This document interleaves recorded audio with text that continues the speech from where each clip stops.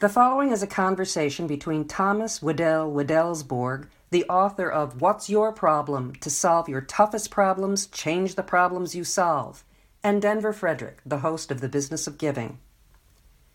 The World Economic Forum lists complex problem solving as the number one skill for 21st century jobs. But how many of us, faced with a problem, just dive right in looking for a solution? My next guest says there's a better way, and that's taking a moment to reframe the problem presented to you and determine whether it, in fact, is the right problem to be working on. He is Thomas Waddell Waddellsborg, the author of What's Your Problem? To solve your toughest problems, change the problems you solve. Welcome to the Business of Giving, Thomas. Fantastic. Thank you, Denver, for bringing me on. You have previously written a book about innovation. What prompted you to now write a book about problem solving? Through that work, actually, with a lot of companies around the world, I noticed that when you look at problem solving in general, there's really two parts to it. There's the solving part, and we're pretty good at that. But then there is this big missing piece, which is the problem finding part. That's what it's called in the academia. Basically, the idea of making sure you are solving the right problem before you jump into action. I just noticed big missing gap with most people, most leaders, even really talented ones. 85% of the companies I asked told me that this is something they didn't master. They lost a lot of money on it. And I found even people who are good at it, they actually don't know why. It's like tacit knowledge for them. And that's what really led me to try to put together a simple guide for how to get better at solving the right problems. Yeah. You really teach yourself a lot when you do something like that, because it might have even been tacit with you, but then when you actually have to go through the process of explaining it, you become far more intentional and deliberate and say, why do I do the things that I did? And it gets you thinking along those lines. Yeah, it is interesting to consider how much of the knowledge we have is like you hope to sit next to somebody who knows how and then learn it by osmosis. I think we can do better than that for this, at least. For the purpose of this book, Thomas, how do you define a problem? Very basically, when you have a goal that you don't know how to reach. And that can apply to everything from you're managing a factory and the output is like there's things going wrong. We need to get it back to baseline. It can be stuff like, oh, we want to be number one in this area, but we don't really know how, or in this market.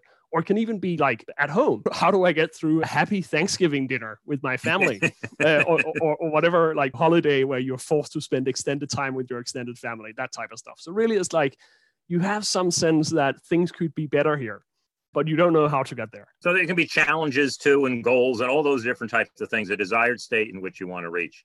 Give us a little history of reframing. Is this a relatively new idea, or has it been around in one form or another for quite some time? That was so fascinating to me that most management books try to introduce some new concept that you've never heard of before. This has been around for more than 100 years. Einstein talks about it, Peter Drucker. The first research into this starts surfacing so there's been maybe 50 years of research on this now, all pointing to the fact that this is as important as brainstorming or other things, like just the basic skill of solving the right problems. And yet, still, we're not very good at it. There's something here where the knowledge we have from the academic world hasn't really filtered into the real world, if you will, at least in a way where you can use it in practice. Well, they probably have tried to make it so complicated for us that only they have access to it. True. That's actually one of the problems I found, that we have some frameworks out there, but either they require you to take a 3-month education, become like a colored belt or whatever, or they're just so cumbersome that you kind of like, oh, here's a list of 500 questions you need to ask. Nobody has time for that on a Wednesday afternoon. It has to be simple. It has to be practical. Thomas, how is reframing different from analyzing a problem? I think that's really at the heart of this method. When you go in and you say, you know what, let me share an example. That's almost the easiest way to explain it. There's this example I have in the book, the slow elevator problem. And the problem, great example. Yeah, it's just so simple. It's like, I'll explain this now and you'll remember it forever and you can retell it to everybody. You are the owner of an apartment building or an office building or whatever. And people in the building, the tenants, they are complaining about the elevator that is slow. Now, you will notice here, if you think of the problem as the elevator being slow and you delve into analyzing that, then you start asking, how do we make the elevator faster? What makes it slow? If you ask experienced landlords, though, they tend to have a different solution they suggest to you, which is to put up mirrors in the hallway next to the elevator. Because what happens is people go, of course, like, oh, I'm busy. They look up, they see the mirror, and they go, oh, that's beautiful. I hope the elevator doesn't come too soon. Exactly. Yeah, just take this one. Now, that simple example really highlights the idea that you can analyze the question of why is the elevator slow, but that might be the exact wrong problem to analyze. In this case, what you want to do is what I call reframing the problem. And that is asking, instead of delving into this problem that's been put in front of us, is there a different way of looking at the problem? Is there another problem to solve that could help us somehow? In this case, not solving for the speed of the elevator, but for the experience of the waiting time. So key difference between analyzing a problem and framing the right problem to analyze, if you will. Yeah. And I would imagine it's getting even worse now with the urgency of time, that when a problem is presented to you, you just dive right in. You don't even take that moment, that pause to think about it. You just start because of all the outside pressures and things. Well, you present in the book 5 strategies for what you just talked about, reframing. Give us a brief overview of those. Well, it's really the second you have stated what the problem is, say the elevator is slow, then you try to question that problem. And the strategies that I've come up with, they're really based on the recognition that not all questions you can ask are equally good at surfacing new angles on a problem. And so the 5 strategies I've arrived at, I'll riff them off here, we can delve deeper.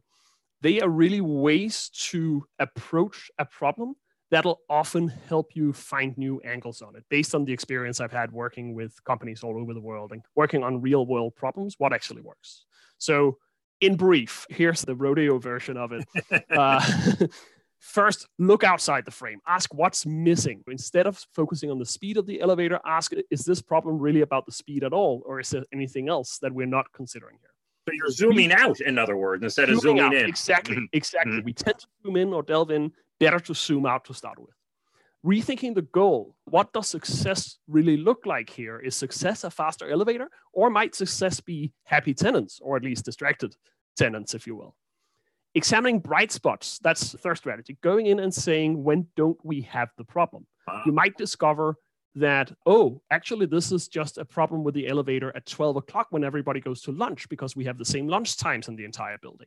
So the second you look at bright spots, meaning positive exceptions, you might start getting new insights into the problem. 4th strategy, looking in the mirror, asking, what is my role in creating this problem? We tend to think that problems are caused by other people and we're the innocent victims. Not true. We often have some stake in a problem, in creating a problem ourselves. And finally, a basic thing that's harder than it sounds, which is to take the other people's perspective. Like, whoever is involved in this problem, genuinely try to step into their shoes and think about, are they really just unreasonable idiots? Or might there be something else going on? Sometimes the answer is one, but okay. So you can get a sense here of these approaches to problems. Once you get them a little bit of habit in it, they tend to be very powerful at surfacing new angles on the challenge you're looking at. Yeah, I love those 5 strategies. I just had a experience with one of them, and I was working with a client who was losing a lot of its people, and we're trying to figure out why everybody was leaving. And I got them to begin to address the issue, why are some of your best people staying? And look at that and ask them about that and build something from there, as opposed to why people are walking out the door. And that would be one of those bright spots, those exceptions that you were talking about. Exactly. It's super. Now I'm getting curious. Can you share what the answer turned out to be? What turned out to be? Why did the good employees, why didn't they leave? Did you find out what the part of the answer was as to why they were, or are you still looking at it? A lot of it obviously had to do with the mission, but a lot of it had to do with where they were working in the organization and the fact that they were empowered to do the things the way they thought they needed to be done.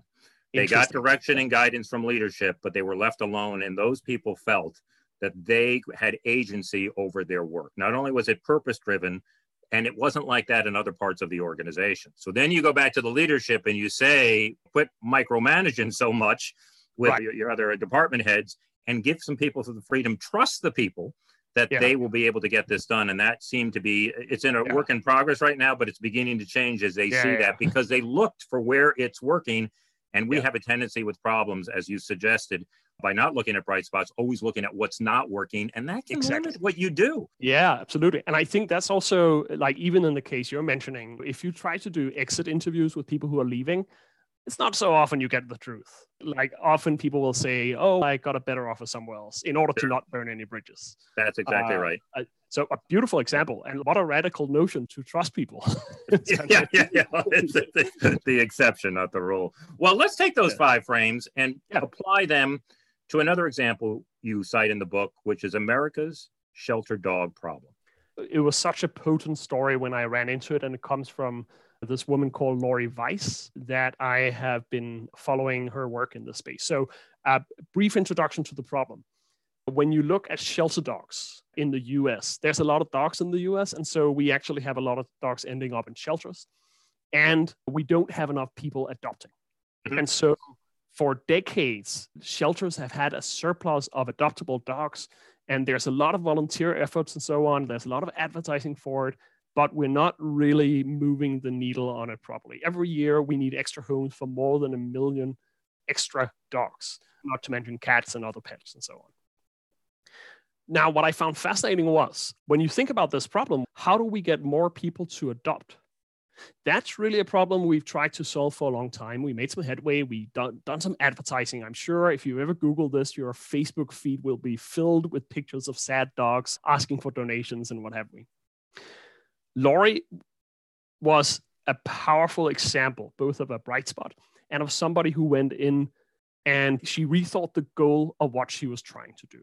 So she had a sense that there's something off, because when you looked at the data in this industry, 30% of the dogs that enter a shelter, they're what's called owner surrenders. And an owner surrender, that's a dog that is handed over by their family deliberately. The owner comes in and says, here, take my dog. Yeah. Now, as you can imagine, if you work in this space, maybe in the shelter or as a volunteer, you don't like those people. You're like, how can you give up a dog? Heartless. Yeah. Totally heartless. Like, do you think it's just a toy you throw away? No. What kind of person are you? Exactly.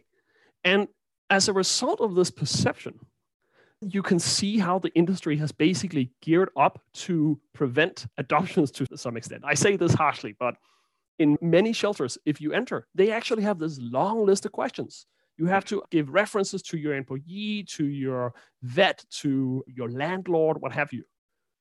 All of which is intended to protect the dogs against being adopted by a bad owner. And clearly, like, we're thinking there's a lot of bad owners because of these numbers we're looking at. Mm-hmm. What was so fascinating with Lori was she had a sense there's something off there. So she did a small experiment. She had one of her people stand at a shelter. And whenever a family came in to hand over their dog, she would basically ask them first, wait, if you could, would you like to keep your dog? And first revelation there, 75% of them said yes. They did not want to get rid of their dog. They were in tears. Mm-hmm. Second insight, when she started asking them, wait, why do you think you have to hand over your dog today? It turned out not to be a people problem. It turned out to be around money. Typically, a family they were moving into a new building, and the landlord required $150 deposit to house the dog. And there's just no way they could get that money. If you look at the statistics, sadly, in the US, I think it's 40% of all families that would struggle to find $400 in an emergency. That's right. So these were people who loved their dogs, but were also so poor that they didn't necessarily quite know how they'd feed their kids at the end of the day. And once she had that insight, she actually found that it was cheaper to help the family solve that problem or put it down a deposit than it was for them to help the dogs the other way, namely to pay for them being in the shelters and so on. So she turned out, by rethinking this problem, by going in and saying, wait, are we focusing on the right thing here? She turned out basically a solution that not only allowed these families to keep their dogs, but also reduced the cost of helping dogs in this industry from, I think it was from $85 per dog to $60 per dog. So an amazing impact for solving a problem. And this is so fascinating to me.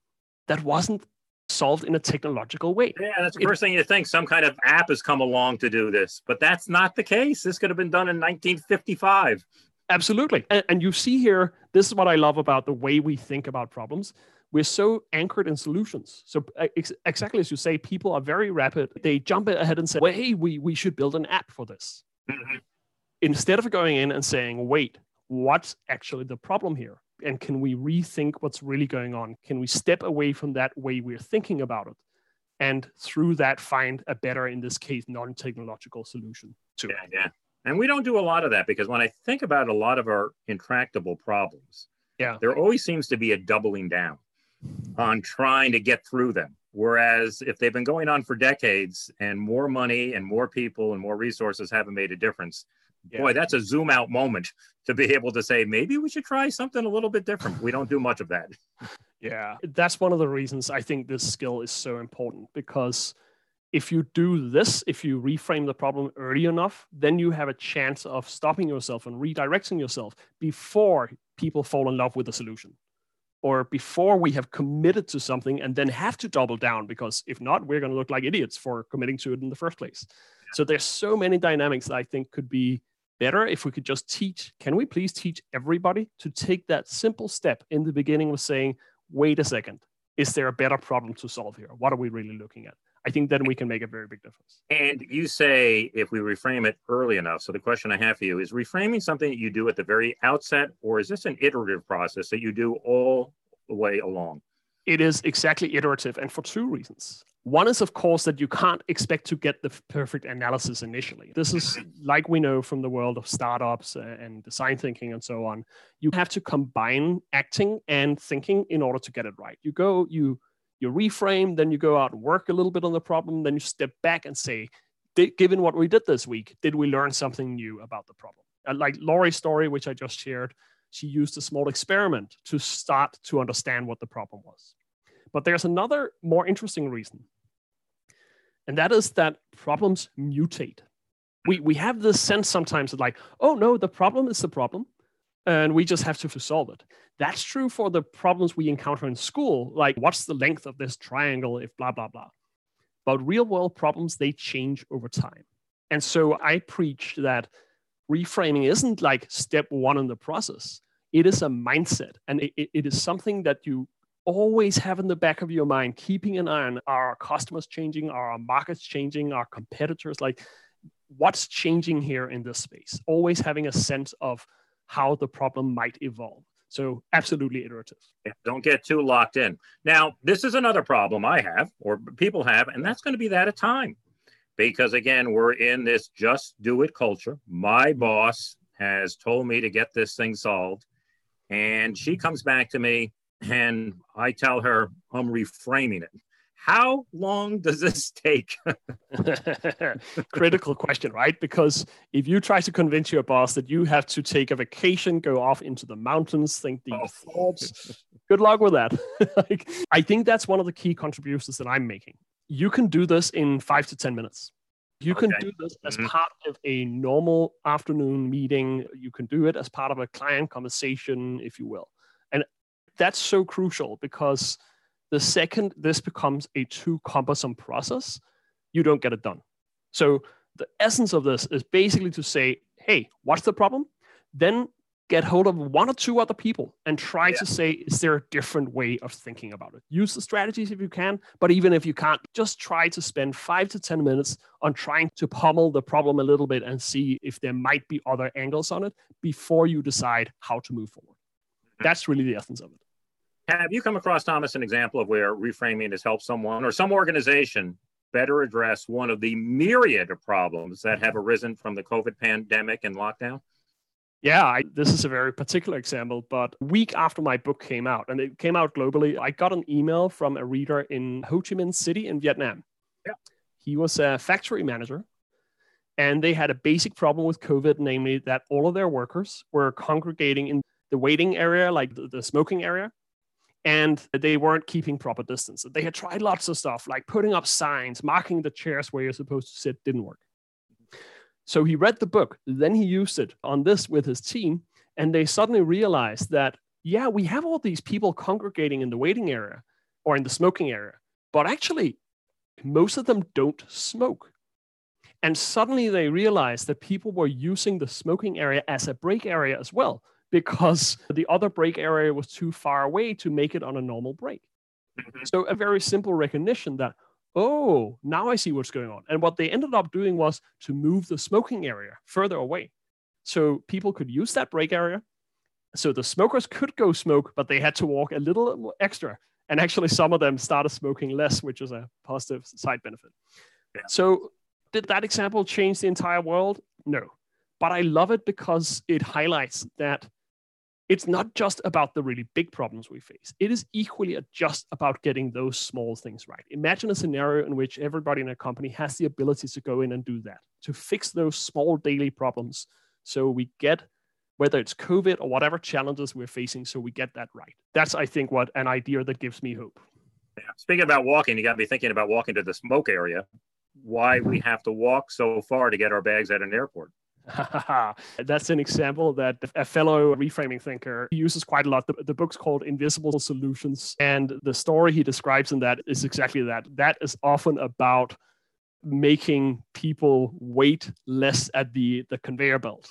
Instead of having them stand there and grumble as the suitcases are arriving, well, you just make sure the flight arrives further away so they have a longer walk. Because people don't really mind walking. They mind just standing and waiting mindlessly. So unless there's a mirror there, apparently. Yeah, exactly. We should put up mirrors there too. Okay, what happens when reframing doesn't work?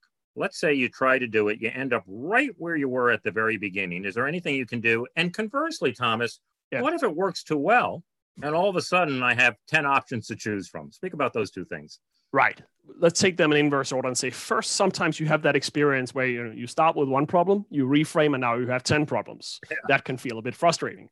Now, that's okay. Frustration is a natural part of solving problems. Roger Martin, who's written a lot about this, also emphasizes that good problem solvers have the ability to remain frustrated instead of just seeking a quick solution.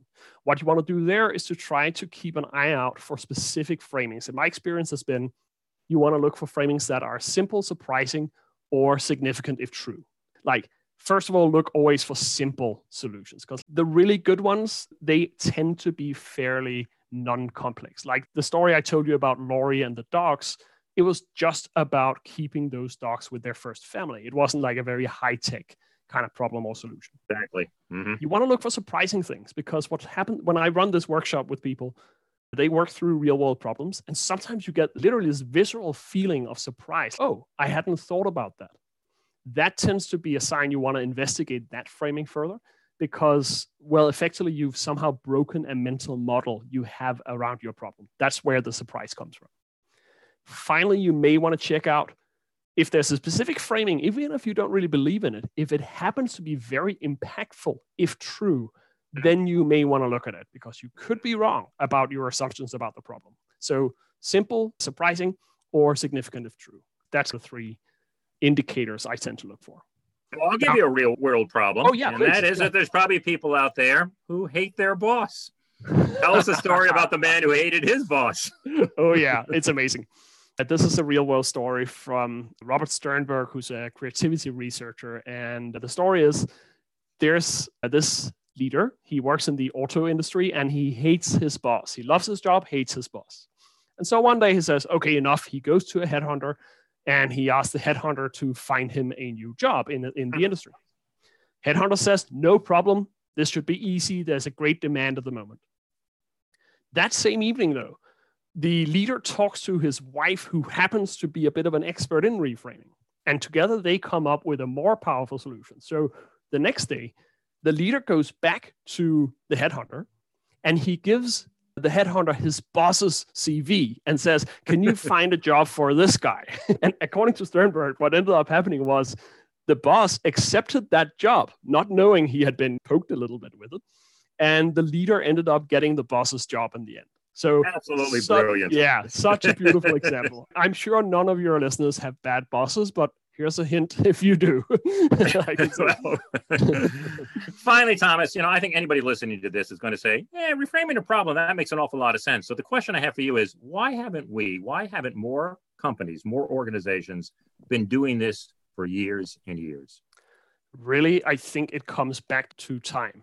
And that myth, that famous saying that people always quoted to me, and it's a horrible saying. So I'll warn you before I share it, but it's this thing that's purportedly attributed to Einstein. He never said it, but this thing about if I had an hour, I would spend 55 minutes thinking about the problems and 5 minutes solving it. That's a horrible idea. That is basically what we call paralysis by analysis. Right. And we have this notion that problem diagnosis has to take a lot of time. The second you buy into that, you'll never get it done. Like maybe for the really big strategic problems, but otherwise just doesn't happen because nobody has the time. So the central thing to get into here with this method is to realize, no, you don't need an hour. You can actually start with 5 minutes and talk to 2 other people, and that can help you move forward. So there's a bigger story behind it, but I think that's the central reason. We haven't taught people how to do this as part of their everyday lives.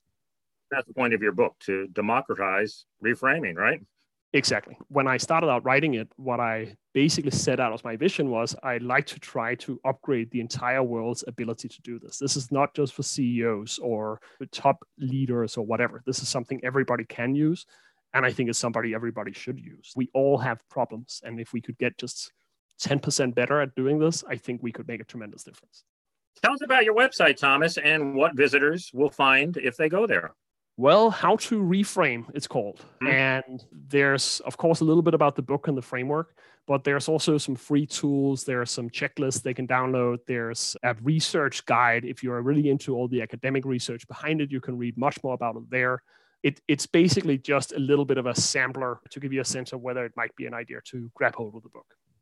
The book, again, is What's Your Problem? To solve your toughest problems, change the problems you solve. When you read the book, you find that this is not difficult to learn, doesn't take an enormous amount of time to do, but makes a real difference in the way you solve problems. That sounds like a very, very nice formula. Thanks, Thomas, for being here today. It was a real pleasure to have you on the show. Thanks so much, Denver, and goodbye from, in my case, Denmark. I hope everybody's, have been enjoying themselves. I have.